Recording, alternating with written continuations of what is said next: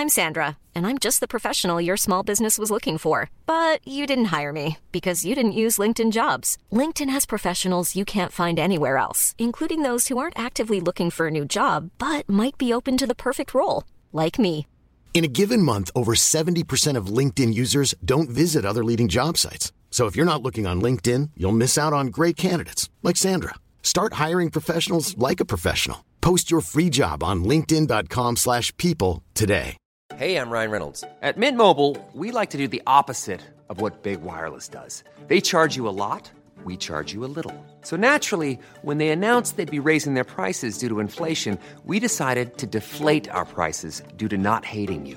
That's right. We're cutting the price of Mint Unlimited from $30 a month to just $15 a month. Give it a try at mintmobile.com/switch. $45 up front for 3 months plus taxes and fees. Promo rate for new customers for limited time. Unlimited more than 40 gigabytes per month. Slows full terms at mintmobile.com.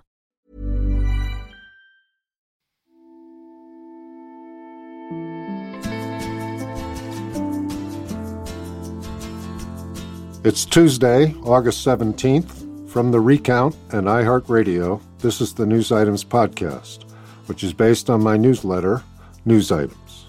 I'm John Ellis. Last week, we spoke with Gail Zamok-Laman, an adjunct senior fellow at the Council on Foreign Relations and the author of a book entitled The Daughters of Kobani. The book, which is her latest, tells the story of Kurdish women who led soldiers into combat against ISIS in northeastern Syria. That may be something they'll be doing again soon, sadly enough. She and I also talked about Afghanistan, which she first visited in 2005. It's worth mentioning that when she and I spoke last week, the Taliban's offensive was nearing its grim conclusion, but Kabul had not yet fallen.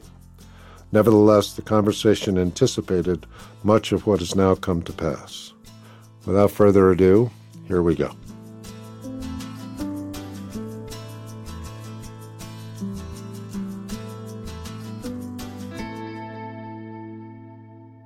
Gail, thank you very much for joining us on the podcast. Great to join you. The first question we ask of our guests is, how did they get from there to here? Give us a brief overview of your life up till the present moment, I guess. Absolutely. So to me, it's always about how do you get attention to people, places, countries, organizations that are having a positive impact, that are making a difference. I started out in news. I started out covering politics and spent a lot of time covering presidential politics, the Hill, looking at the intersection of politics and policy. Worked for George Stephanopoulos the first year of This Week with George Stephanopoulos.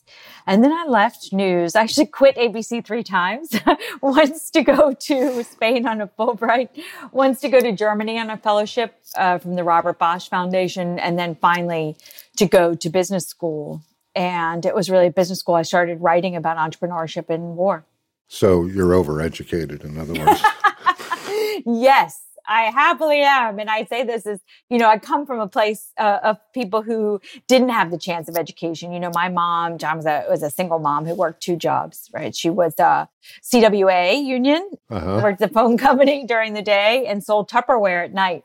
And, nobody I grew up with had a college degree. And really, it's only their sacrifice that allows me to do any of this work.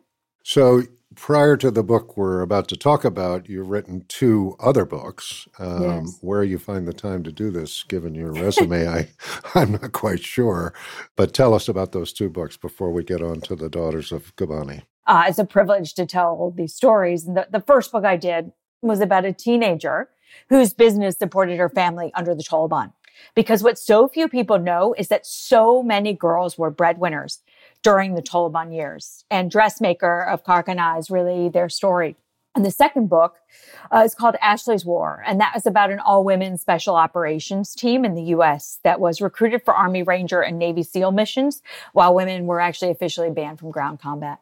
So where are we in the conception of, I want to write a book about the Daughters of Kobani? What time is that? In 2016, one of the soldiers from Ashley's War called me from Syria And she called me on WhatsApp and said, you have to come here. And my initial reaction, John, was no way. I know exactly what this means now. This would be book 3. You know this. And it takes over your life. It would mean going back and forth to Syria, earning the trust of people who did not speak on a regular basis to foreigners, and really living that world. It takes over everything if you do it right. And then I went to Syria the summer of 2017. It took me a full year to get there, given logistics and war. And the minute I saw it on the ground, I really thought I was either in Starship Troopers or the opening scene of Wonder Woman. And I thought, we don't know this story and we have to know it.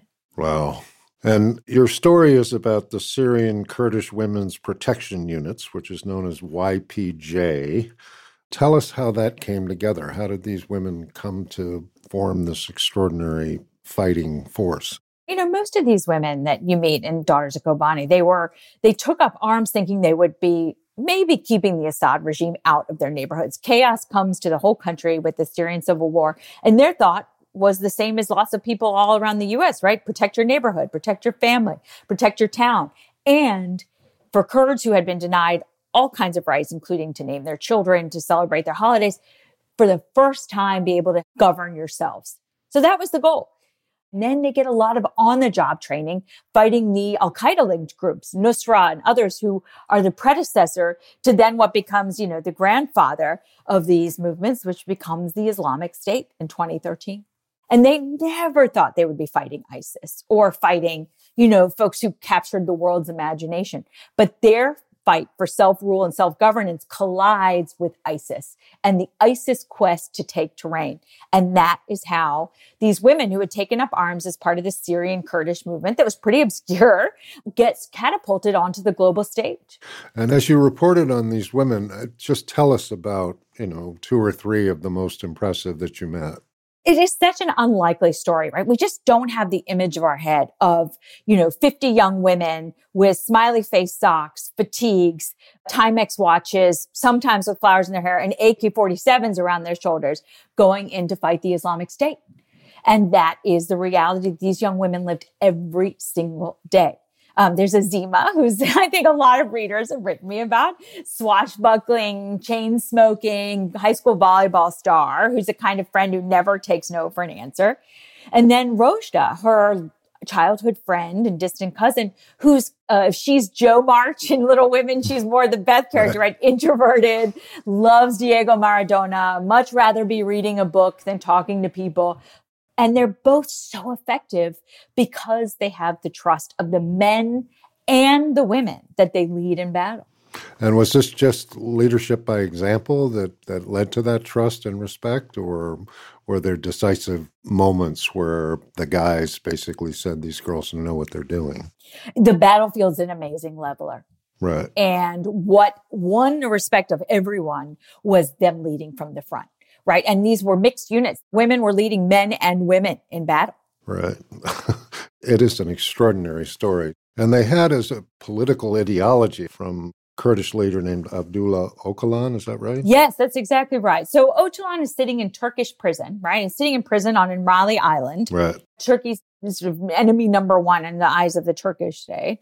And he has this idea that the Kurds cannot be free until women are free.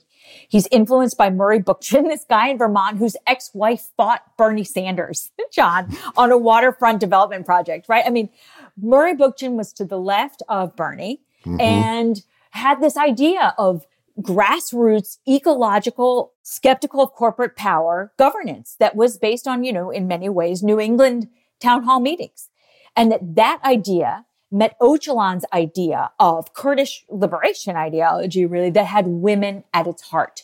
And those two ideas came together in northeastern Syria, this sliver of no man's land recognized by nobody that then becomes America's partner. So we get to Kobani, a decisive battle. Yeah. Describe that for us. So you have this town on the Turkish border that is overrun by ISIS. The Kurds have far fewer people, far less weapons, far fewer resources, but they're holding out against ISIS. And that is captured from cameras that are stationed in Turkey. And so everybody starts watching this kind of unstoppable ISIS that's never had one battlefield loss meet this group of Syrian Kurds nobody has heard of. The Americans at this point are watching ISIS take town after town after town, and they're trying to figure out what to do, especially given that, as you know so well, this was an administration that felt deeply it was elected to end wars in the Middle East, not start them, and was never going to send a ground force into Syria. So it needed a partner that was willing to stop ISIS, that was willing to hold terrain and advance without toppling Assad, the head of Syria, right? Right. There was no appetite for regime change. So the Americans are on this Goldilocks hunt, and then they see this group of Syrian Kurds. They have a ground force that's willing to do the fighting and dying. So they come in from the air, make a difference where they can, and realize that this is a group they can maybe go the distance with to stop ISIS hold on terrain. And that is what happens from the summer of 2014 all the way forward till today, actually. But it is much easier to kill a terrorist than to slay an ideology. Right. And there's no question that the Islamic State very much continues. And as is often the pattern, the U.S. in a particularly ignominious moment abandons the Kurds under the Trump administration. Tell us about that. So this happens October of 2019. The Trump administration, basically tweets out the decision to withdraw. And there was real shock. And we follow Rojda going from fighting ISIS in the town of Ain Issa, liberating the town from ISIS, freeing women who had been held as slaves from ISIS, and then going back to fight a NATO ally, Turkey, in the same town. That said, that decision was so politically unpopular domestically for the Trump administration. The book really talks about how the Americans were right back in and are still in northeastern Syria. And I think very few actually, I think, were aware of that, but they were only gone a couple of weeks. They were now in much lighter footprint, many fewer places, but the Americans remain this Oz-like presence that keeps people more or less on side. Right. All right, we're going to take a quick break and we'll be right back with Gail Zermak-Lamam.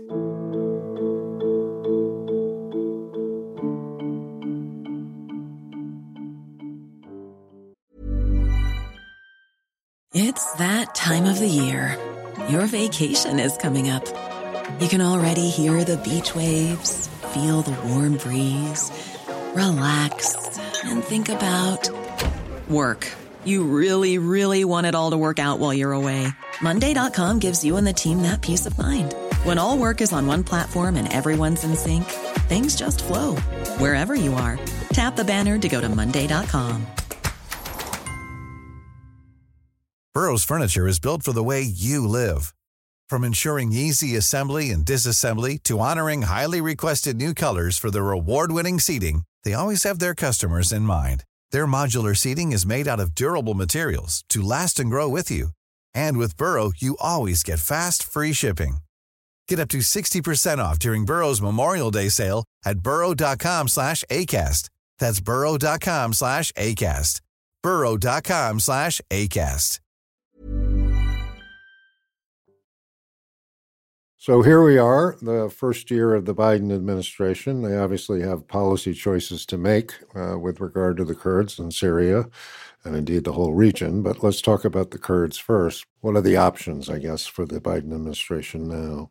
The Biden administration right now has a choice about quietly maintaining the presence in Iraq, which seems to have been a choice that is working, right? Which is they're not combat troops, but they are there in a different capacity to help train and advise.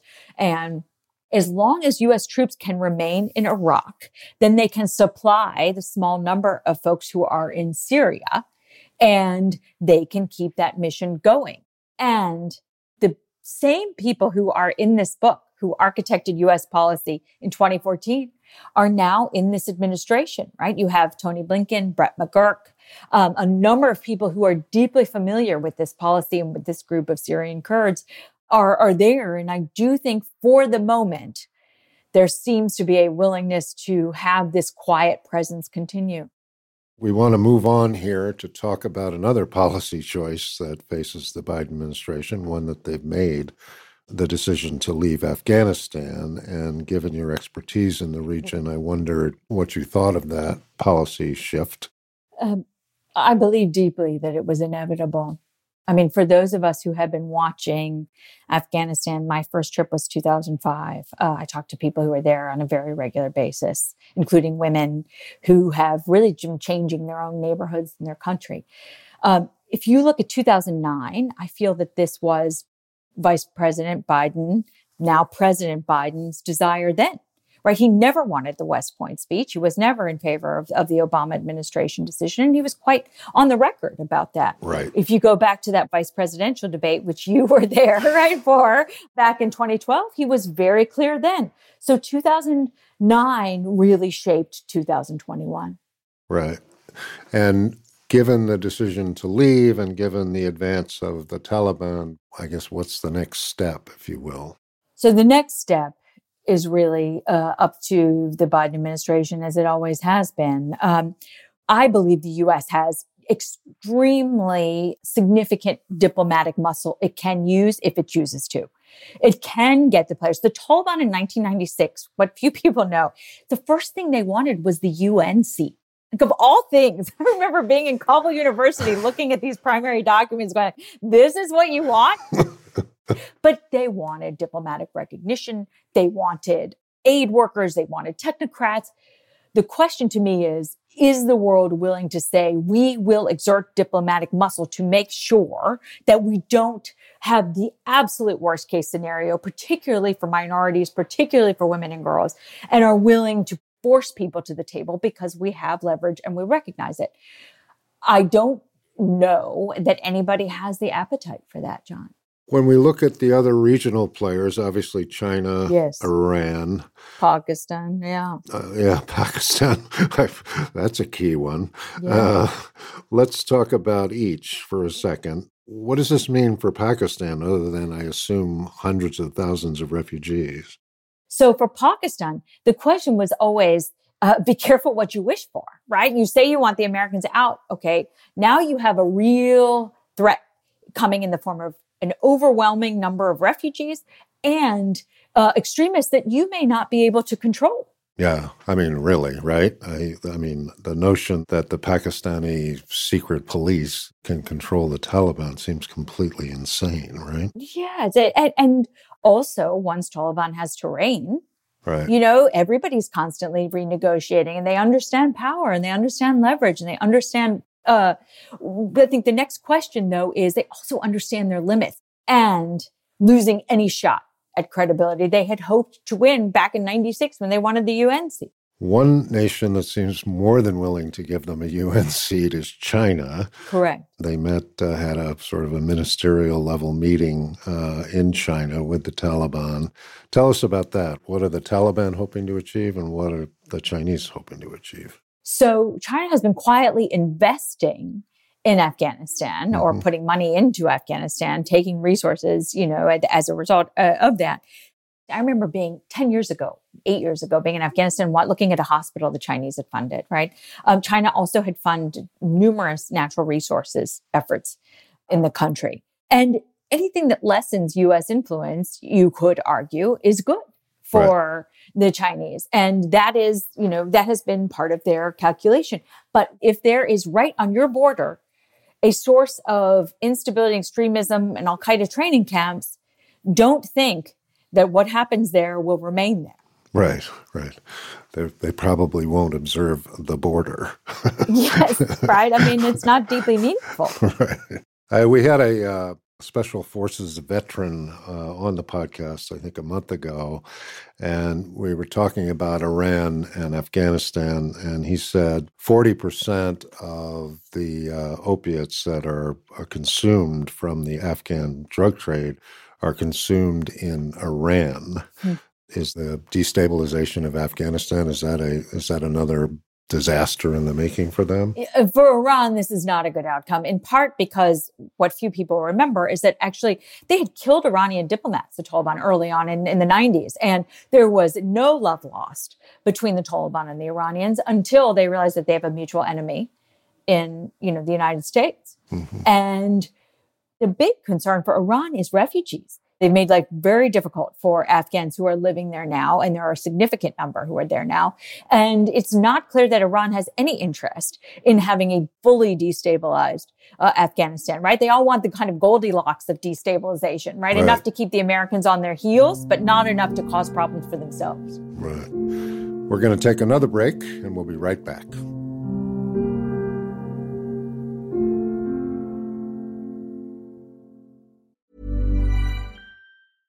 Want flexibility? Take yoga. Want flexibility with your health insurance? Check out United Healthcare Insurance Plans. Underwritten by Golden Rule Insurance Company, they offer flexible, budget-friendly medical, dental, and vision coverage that may be right for you. More at UH1.com. Even on a budget, quality is non-negotiable. That's why Quince is the place to score high-end essentials at 50 to 80% less than similar brands. Get your hands on buttery soft cashmere sweaters from just $60, Italian leather jackets, and so much more. And the best part about Quince, they exclusively partner with factories committed to safe, ethical, and responsible manufacturing. Elevate your style without the elevated price tag with Quince. Go to quince.com/upgrade for free shipping and 365-day returns. What was it about the American presence that sort of held all this together? Was it just the fear that, drones and fighter jets and suddenly would appear and your supply lines would be blown up or your meeting places or whatever? How is the U.S. with so few troops and so few casualties capable of keeping a lid on it, so to speak? Oh, it's such an important question because the war no one has wanted to own across 4 administrations was neither the basket case nor the panacea that it was labeled as. And the heartbreak of all this is that it was U.S. support for Afghan forces, support for the Afghan air power, and the ability to kind of keep pressure to help make sure that people were getting paid, right? Was part of what was keeping this equilibrium. What economy is left? It just seems to me that's like not just an economic downturn, it's an economic collapse. That's it. And this is what happened in Taliban in the 90s, right? I mean, I met people who sold baby dolls and shoelaces and doors and windows of their house to survive. Right.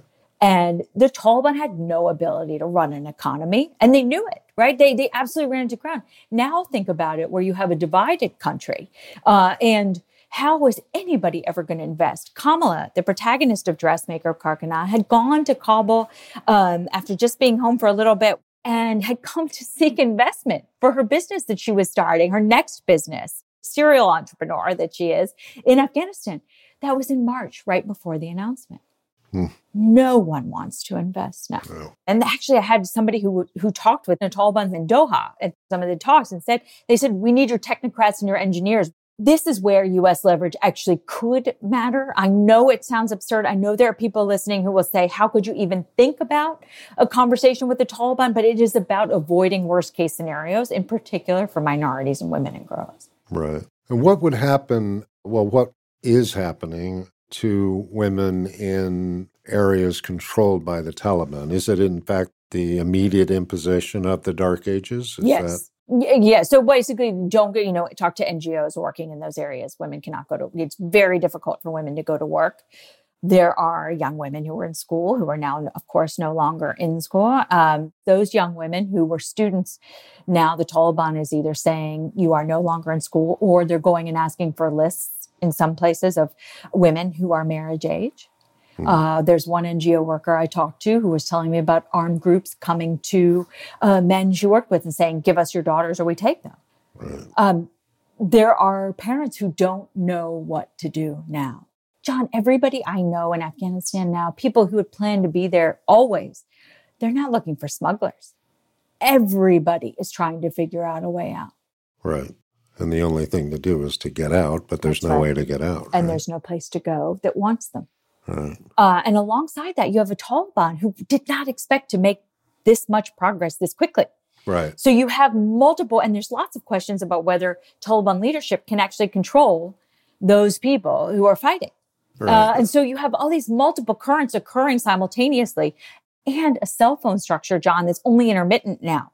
I've talked to a lot of activists who are trying to get people out of different provinces, and they don't know where they are because they cannot get through to them on their phones.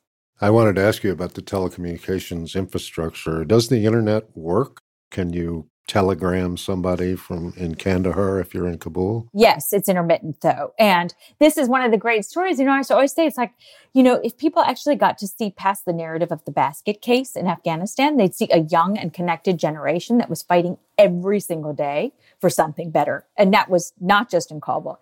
And so, you had Herat University's 51% women. Right. Right. And so you have all of these people who grew up in a country that looked very different, and they don't even remember Taliban rule. They weren't, even old enough to remember that. But they do have cell phones. They do have internet. They do use WhatsApp. Many are on Facebook. They use all of this.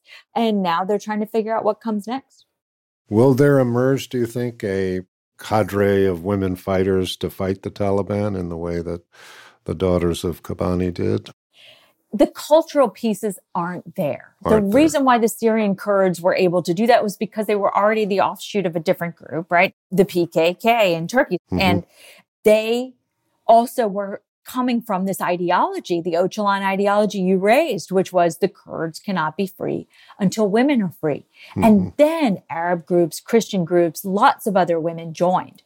But it was sort of first seeing that, wow, this is happening and they're winning. There is a lot of discussion about that in Afghanistan. And there are women in the Afghan forces that U.S. service women trained. But their fate is very unclear right now. Yeah. Well, what's next for you now, since you seem to be one of the busiest women on the planet? What are you doing next? I have the privilege of doing work I love. And we have the screen adaptations of both Ashley's War and Daughters of Kobani in the works. Ooh, tell us about that. So Ashley's War is at Universal with Reese Witherspoon producing. And then Daughters of Kobani actually was purchased by Secretary Clinton and Chelsea Clinton and Sam Branson's new production company. Well, I can tell you one thing, which is that Reese Witherspoon just sold her company for $900 million.